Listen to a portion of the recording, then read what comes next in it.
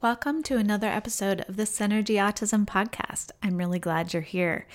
This is where I bring you an inside view of the autism community and how passionately we are all trying to better understand the experience of autism. My name is Barbara Avila, and I run Synergy Autism Center. I am an autism specialist who has been in the field of autism for over 30 years. And in the last episode, you were introduced to my friend Blake Baxter. That was our first podcast together, and this next podcast that you're about to hear is our second of many, and we dive into his diagnosis a little bit more. So if you're wondering if you are on spectrum or someone you love is autistic, this is sure to bring you some great insights into the diagnosis, and especially later in life diagnoses that some of you may have had or you're considering. So here goes. Synergy Podcast.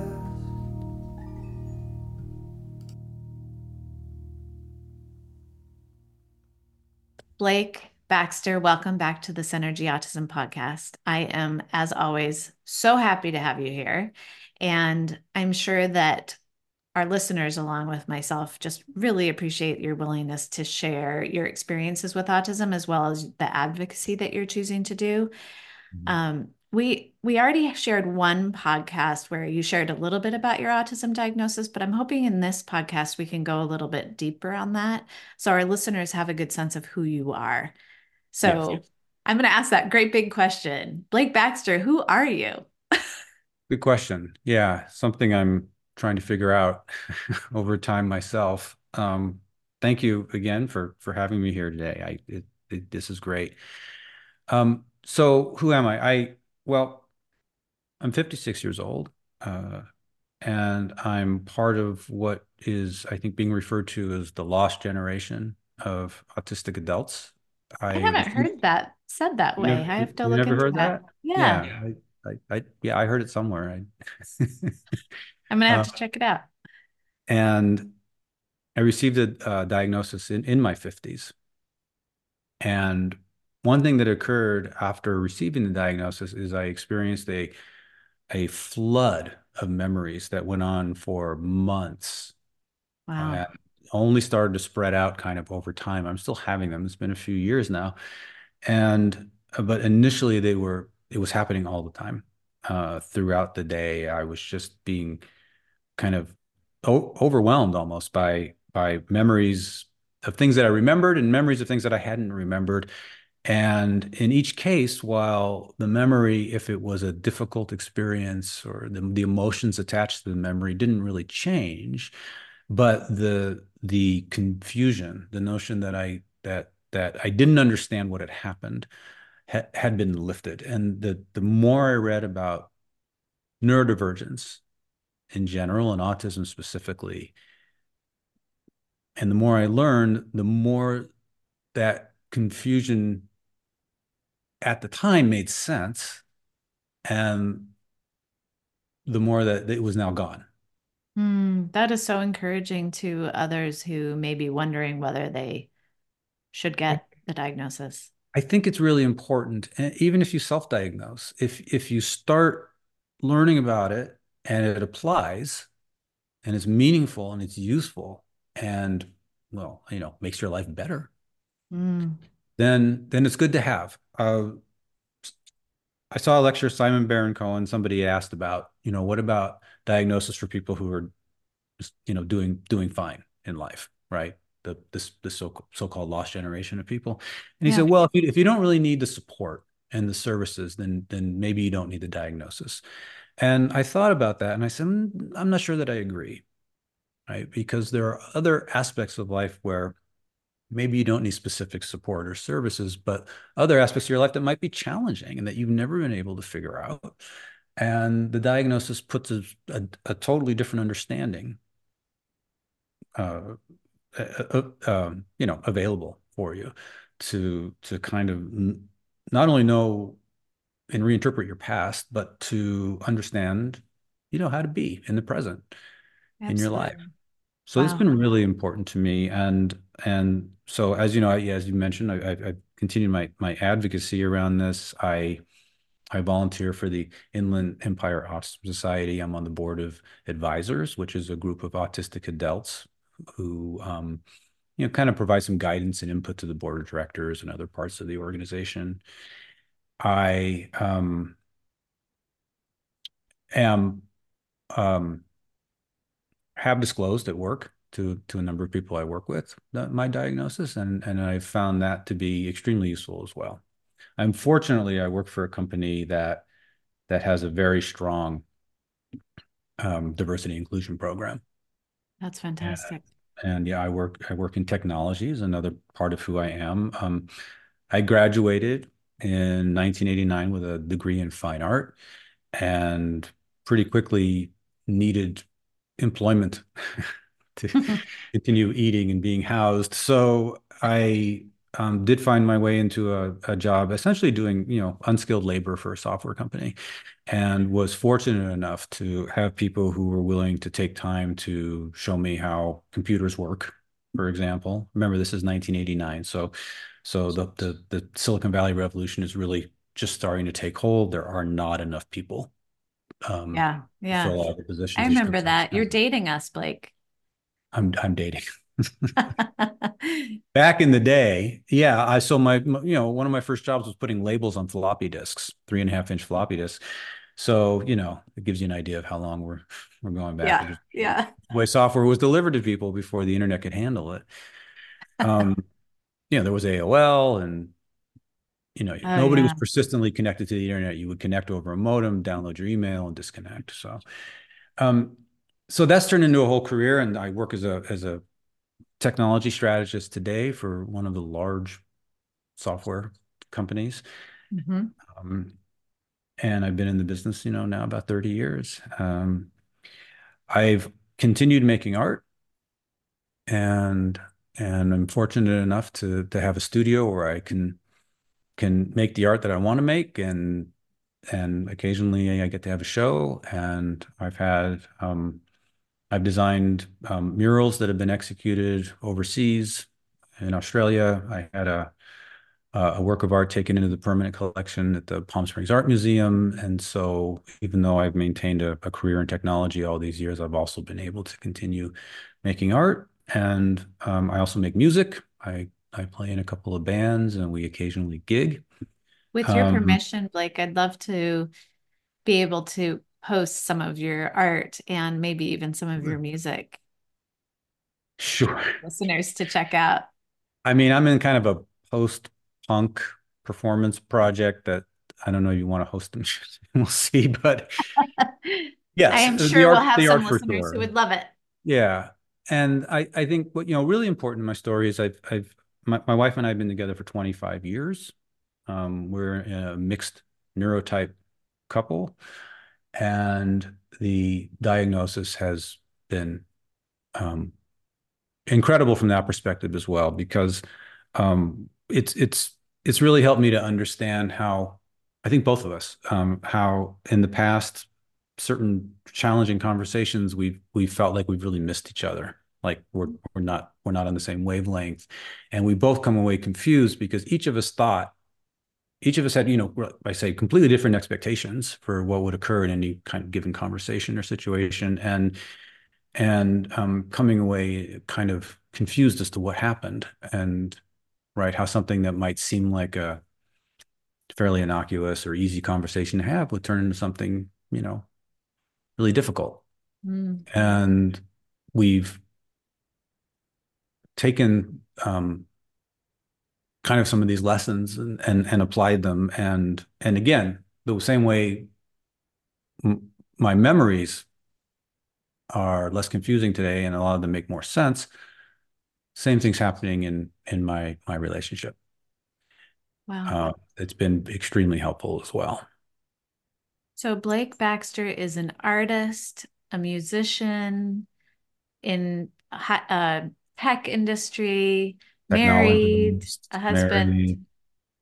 Anything else that you want to share about before we head into kind of how you went about, discovering that you might want to have a diagnosis? Um, I should probably mention that I've been playing Ultimate Frisbee for Oh, yeah. over Yeah. 30 years. I played, on the college team. I played with the Masters team in my 30s. We traveled around. It was a big commitment on my part. Um, and went to nationals, uh, you know, 6 times in that division. That's been a big part of my life as well. Um, I'm you know, wondering, do you think that all listeners will know what Ultimate Frisbee is? well, they should. Do you mind describing it? It's a team field sport, 7-on-7. You can look up the Ultimate Frisbee Association and see a little bit of professional frisbee there, and or USA Ultimate if you want to check out the club scene. Yeah, Cool. but Yeah. it's a great sport, and I love playing it, and it's been an important part of my life as well. All right. Well, thank you for that. So, are you willing to go into kind of what led up to your diagnosis? Sure. Awesome. Yeah, I mean, there were a number of things, and I suspected over the years that this was potentially something that was affecting me. It goes back, I don't know, the notion probably goes back 15 years or more that um, what I might be dealing with is some type of neurodivergence. I think back then I was kind of focused on the notion of Asperger's, which is, a retired But a lot of people still identify. diagnosis. I Hmm. think if you received an Asperger's diagnosis and you want to keep that diagnosis, that's perfectly valid, and that's what people should do. Yeah. It's part of their identity. And I don't, we can get into this in other parts of the conversation. I Yeah. don't agree with the canceling of Hans Asperger. And I think it's anti-science and I think it's a problem. But Mm. yeah, We can get into that in another one. we can get in another one. Yeah. We have lots of podcast topics. Yeah, there's lots. Um, so there was that. But I think the kind of the challenges that my wife and I were experiencing over the years kind of um, came much more into focus and became more of I think, of an issue for both of us during COVID when we were under lockdown together Mm. for a while and not spending as much time with other people. Yeah. And it became, it became a crisis for us, Mm. to be perfectly honest. And it's one we are, with the help of the diagnosis, still climbing out of. We're in a much better place today, but um, that was a big part of me saying, you know what, I'm going to go out and figure out if this is something we're dealing with, and so that right, we can address it head on if that is in fact the case.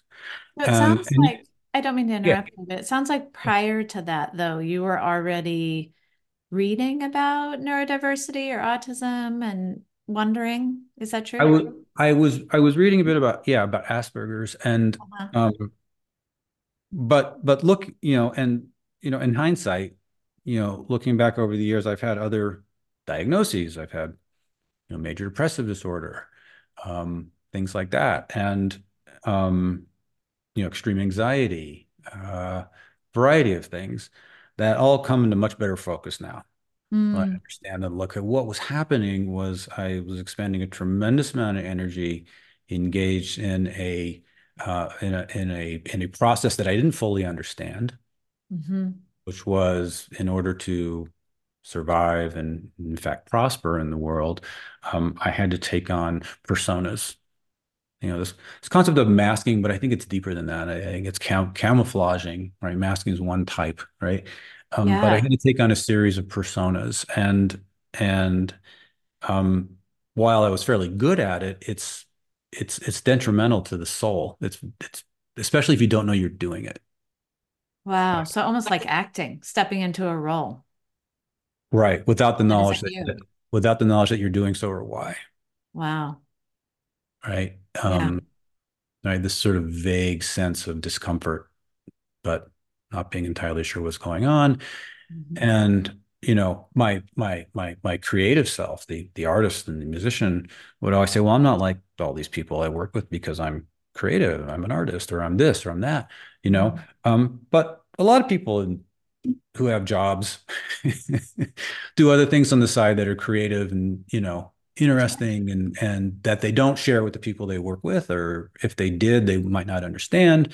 And so they may maintain these kind of separate parts of themselves. But um, that in the end wasn't the issue for me, right? It was the neurodivergence and being just in social situations, whether that's one on like a one-to-one conversation or a one-to-many conversation where I'm missing a lot of what's going on, and other people are missing a lot of what I'm trying to communicate because my communication,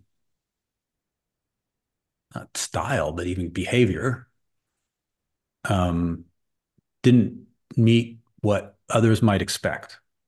So And how did you figure that out? I've always been curious, like because the a lot of people will say, and it's actually in the diagnosis, that autistic individuals can't read nonverbal communication. So how did you do you feel like that's true? I guess is one part. And then the other part is how did you realize that there was that miscommunication? Would it be just the fallout later or during? yeah, well, so the first question you're asking, I think, is a big question, Mm-hmm. right? I don't. It's a in a way, it's a question of information. I think autistic people ignore a lot of information that comes across to them because they don't think it's useful. Hmm. Where in similar neurotypes, they consider that information extremely useful. And so I think it's this theory of mind, right? Right, That autistic people aren't reading the room, so to speak. And right, I think they are, but they're not.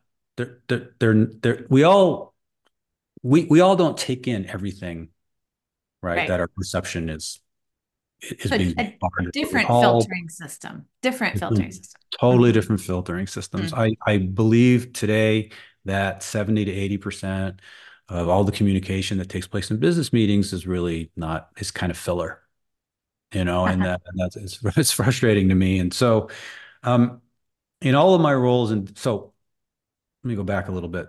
Yeah, First of all, working in tech, you come across a lot of neurodivergent people. sure. The the notion that the autism rate in California is higher than the rest of the country.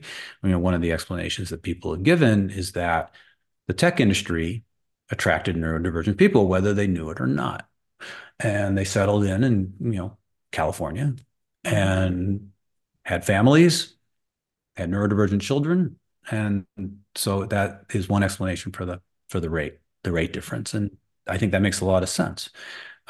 A lot of these big companies, you know, go out of their way to help neurodivergent people find jobs at their company. There are neurodivergent hiring programs in tech because they recognize that people who think differently, and by that I mean something very specifically, they're very literal. They might be pattern thinkers.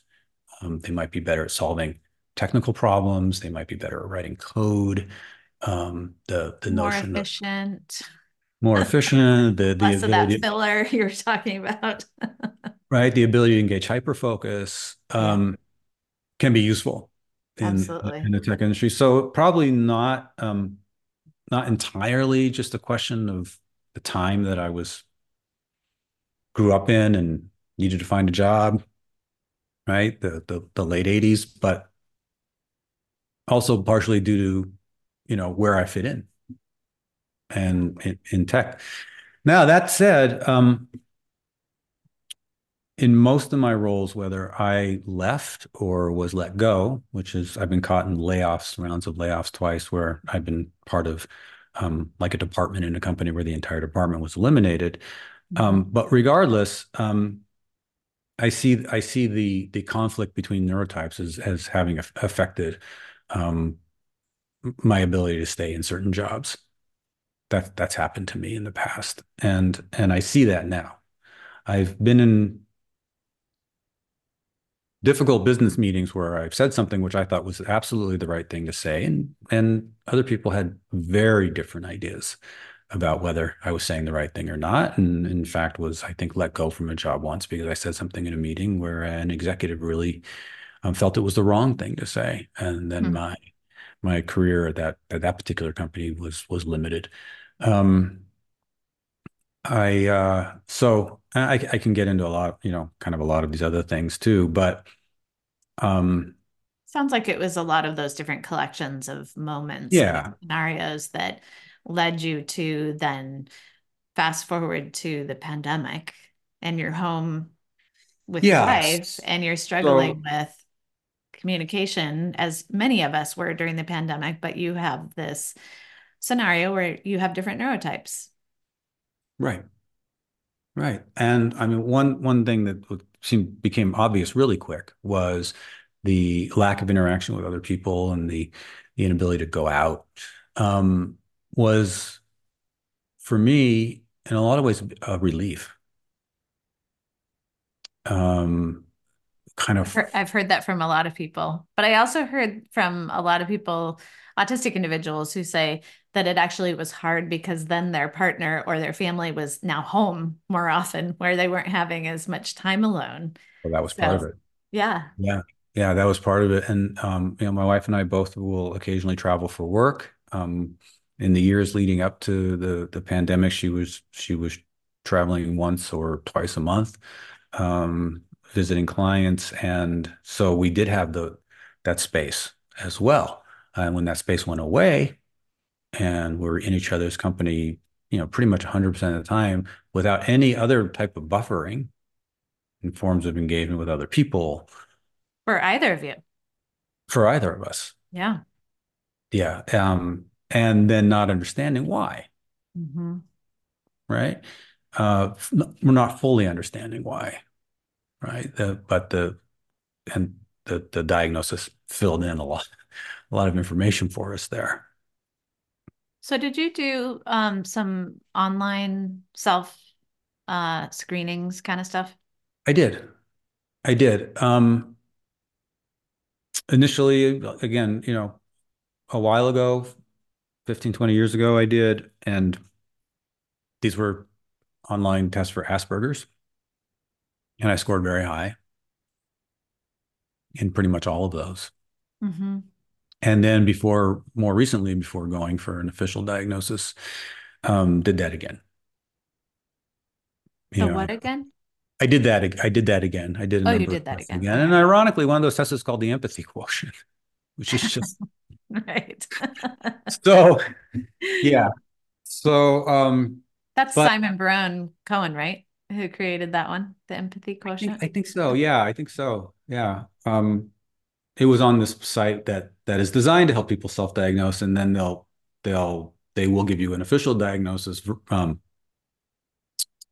they do it all over the internet, but with psychologists. And that's not the site I used. I went to a person, a neuropsychologist, and did the evaluation. It was about 8 hours um, Wow, that's a long time. live. Well, I'm adding in the 2 hours I spent on the multiphasic personality. They sent me home. Oh, Yeah, which has 260 questions or something. mhm. So, but I probably spent 6 hours in the office. So that during COVID, or it must have been after It then, was right. It was right. It was after. Yeah, right after. right Okay. after. Yeah. Well, thank you for sharing your journey up that led up to the diagnosis. Is there anything else that you want to share in regards to that? I don't think so. Is there I something you love, were? I love how you talk about that flood. Just what? As I said, is there something you were thinking of? I can't remember. No, no, no. I wanted to make sure that Hmm. I didn't cut you off. I'm No, just I so think intrigued. that's it. Yeah, I think that's most of it. Yeah, I'm really intrigued with the fact that after you received the diagnosis, you started to have that flood of memories that then, is it fair to say, just made more sense, even though they were still emotional and hard, they made more sense for you. And that was a relief in its Yes. own right. Yes, Wow. I could understand them better now. There was a lifting of confusion, um, and as I was seeing them in with a totally different knowledge, that made sense, Would you right? be willing to share one of those and how it changed the memory? Well, I think I shared on our last conversation about the ball, Yes, I think you did. the You're Kit right. Kat, right? Yeah. Um, so I guess we won't do that one again, right? Okay. Um, well, I think I mentioned this business meeting. This one that Yeah. stands out in my mind. This was a meeting with executives and a customer of mine. It was a large group of people. It's probably 20 people in the room. We spent days preparing for it. There were documents that had to be filled out describing the customer, what they did, what everybody who in the room, what their roles were, and that was to prepare the executives who were coming in, who had to do a lot of these meetings over time, so that they could be, you know, present and feel relevant. And I thought the meeting went really, really well. And and after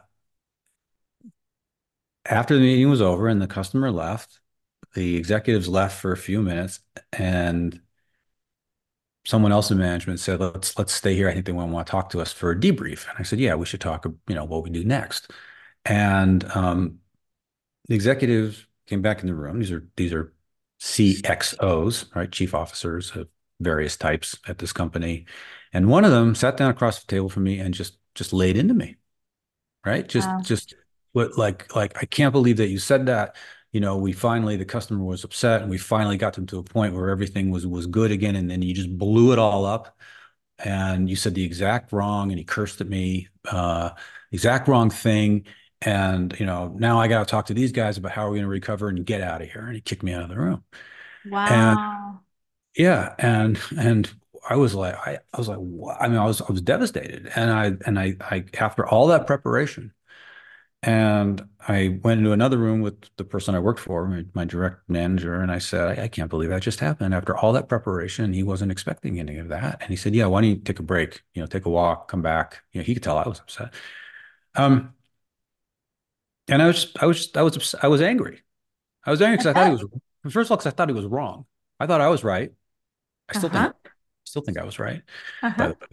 And, You probably were. but okay, thank you. But there was a level of confusion about what happened that prevented me from accessing a more rational response, right? Or even a more useful response to the incident. I ended up working there for about another 6 months, and then I got caught in a round of layoffs, and I wasn't surprised at all that I was part of that. But that last 6 months there, I really didn't feel like I was engaged, and Well, certainly not appreciated for your uh, contribution. right. So in retrospect, was it something regarding like a sale that you took a different direction than like I'm No, about it was just I was just trying to show that well it's hard it this is a challenge. So without kind of without kind of exposing what this company Oh, was. sure. Yeah, Yeah, you know what I mean? So sure. Yeah. who the customer was, I don't want to, but But that's okay. There's certainly well it was a moment.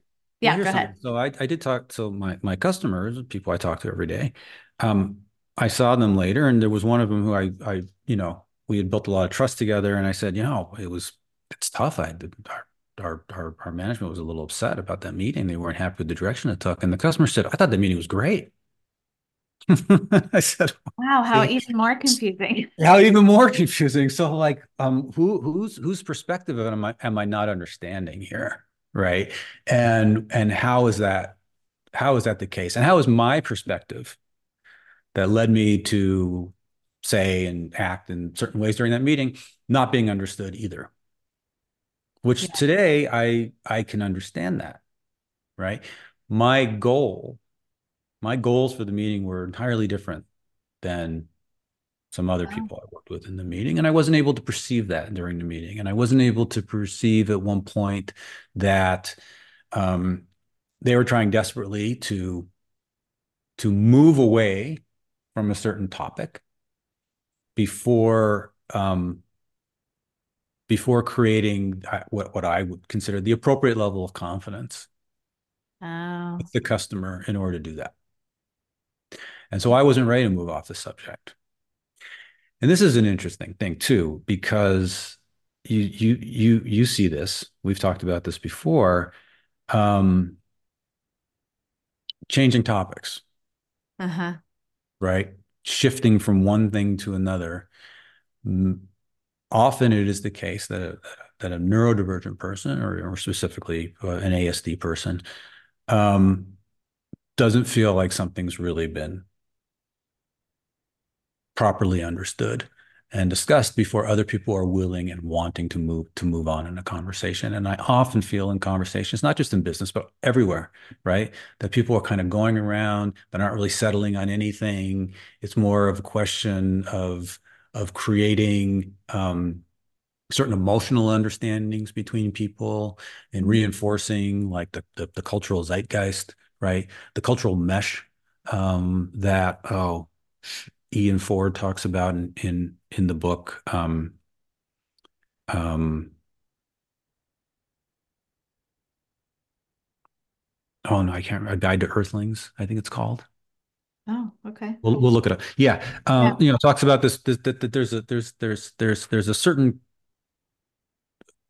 cultural mesh of these different parts of society and culture. And Hmm. that mesh changes over time. And you see that in like, well, like there's a word of the year, right? Every year, right? Oh, The sure. Yeah. dictionary say this is the word of the year. Well, that wasn't the word of the year 10 years ago. These things change. Our understanding of certain words change, our understanding of certain concepts change. And the way that people continually update those connections, um, is through conversation and interaction. But it doesn't deal with detailed facts, right? It's a reinforcement. And because it's a reinforcement, the same things and the same topics need to be iterated multiple times over and over and over again. Mm. And I think to an autistic person, this is confusing and can be irritating. Sure. And just to get uh, back, I mean, the staying on topic, I see that all the time, actually, with all my clients of, level one, two, and three, whatever you want to say with that, with just wanting to stay with a topic until it's thoroughly thought out before shifting. And so often we dance around subjects or we come back to them and things like that, which I can imagine would be irritating for sure.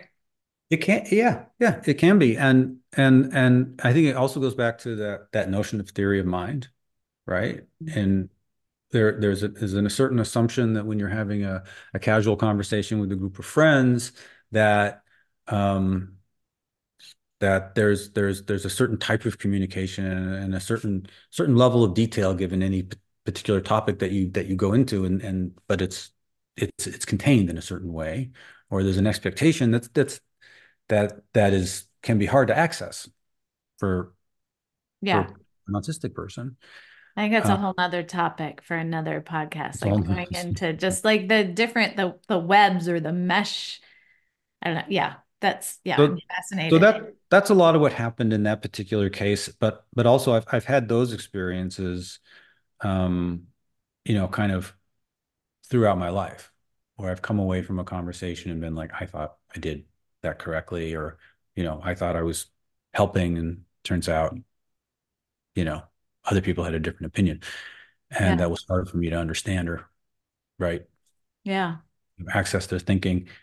Um, so that's I think a really good example. I think another thing that I think about is, yeah, I've maintained kind of an interest in a lot of different things. I you know technology, art, music, sports, um, and and this goes back to being very very very young. Whenever I get involved in a some type of activity like that, I feel like it's extremely important to be very good at it. And that has driven me in some cases to good things, but at other times it's driven me to maybe not so good things, like Hmm. like burnout.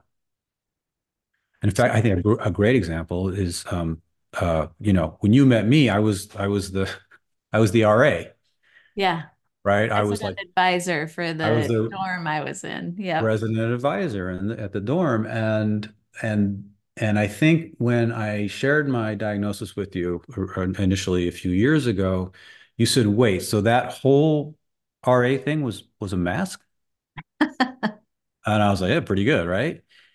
But you also remember the following year what happened to me, Hmm. right? Like the deep level of depression and distress I fell into. I really couldn't maintain it. I maintained it for about 7 months into the year, and then it started to really fall apart because I was taking on a very specific persona of like this kind of college dude, right?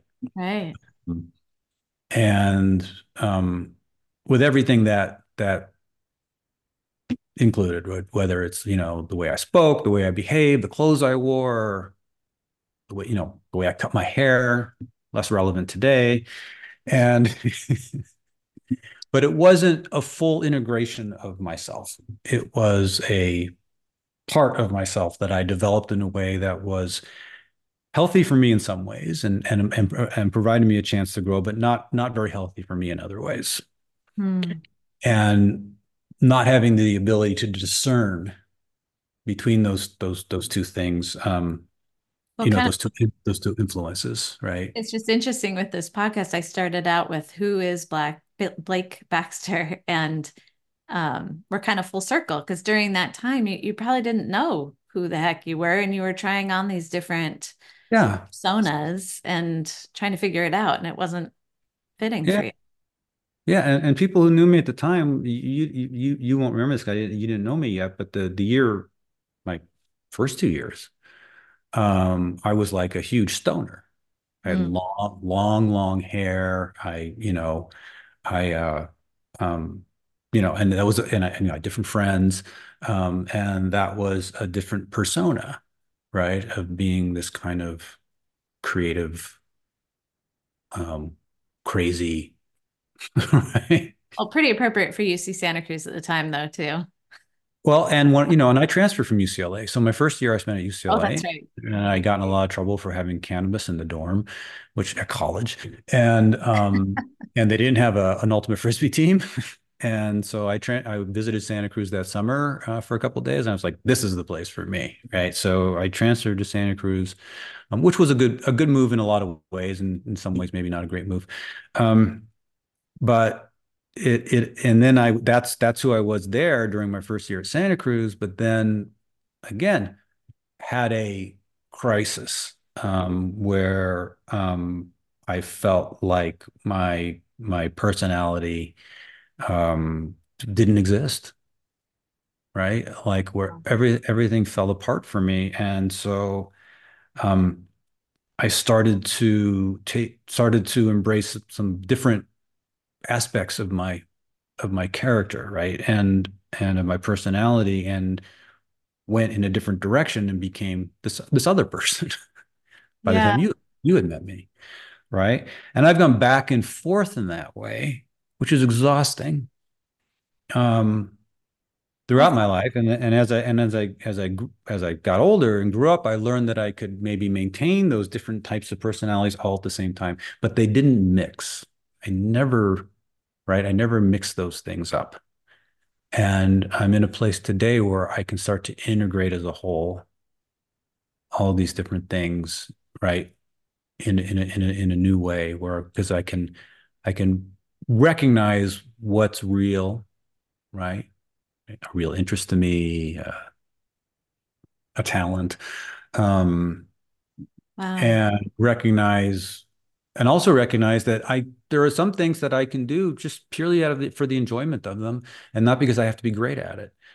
And so I'm confronting imposter syndrome, which has been a huge part of my life. And going back to Santa Cruz for a second, there was a photograph so it was my second year there, and there was a big party. And there's this photograph of me and some friends, and there's maybe like 20 people, 20 or 25 people in the photograph. And my friend came up and said, "Hey, I want you to check this out." I took a picture of the party and I looked at it and I said, "Wow, who let that guy in?" And I was pointing at myself. I was joking. I knew it was me, Yeah. but I looked like I was faking. To Oh, me, I'm looking at the picture and I'm like, I'm an imposter. I don't belong in this photograph with these people in this scene. And my friend, who knew me pretty well, looked at me and said, what do you mean?" And I said, "I'm an imposter." And she said, "No, you're not. I don't know what you're talking about." wow. So we do need to wind up, even though I could talk forever Oh, with you, and we will come back to another podcast. But I want to end with again, full circle. What made yeah. you reach out to me again? Just since we're here and talking on the Synergy Autism podcast, what made you reach out to me?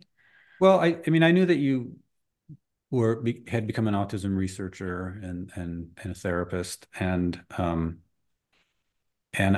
remember after college, I remember you showed me once like the building you were working on your master's, Ah, and GED. Yeah. you walked me through and gave me a tour of like the observation room where you watched children behaving and playing. I don't know what else, and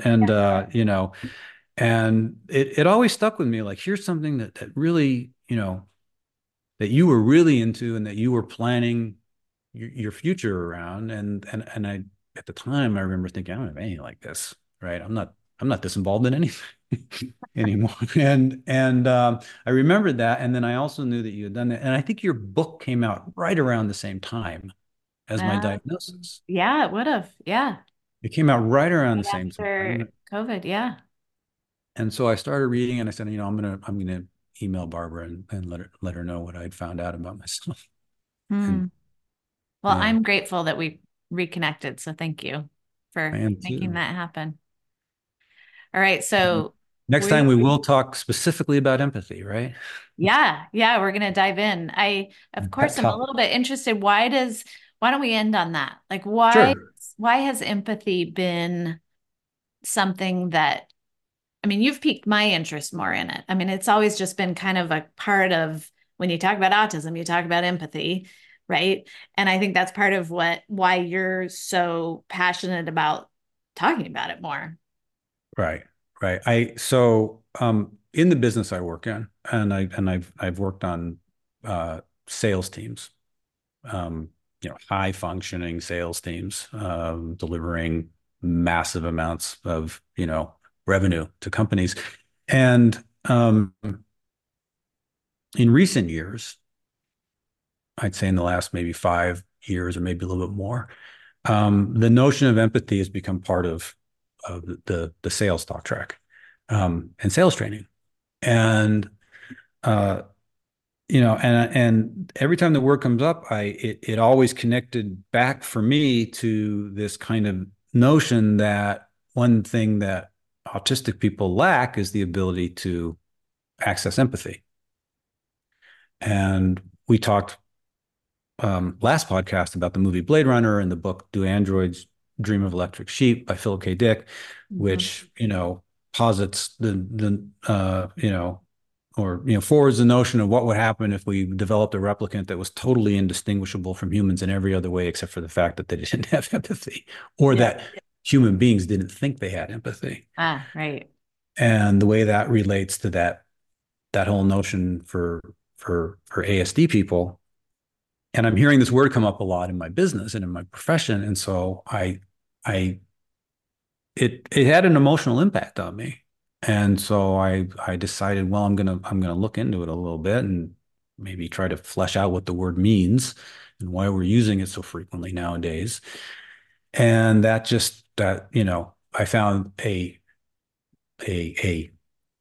rich universe of opinions and books, simply on the notion of empathy, not only from a neurodivergent perspective, and Right. this book we'll talk about next, Against Empathy, By which I Paul found Bloom. by Mhm. Paul Bloom, which I found absolutely fascinating. Yeah, And um, I think it's an extremely important topic, uh, not only for neurodivergent people, but for everybody.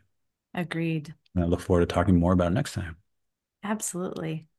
Well, thank you so much. And I look Thank forward to you. next time. All right. Sounds good. Synergy.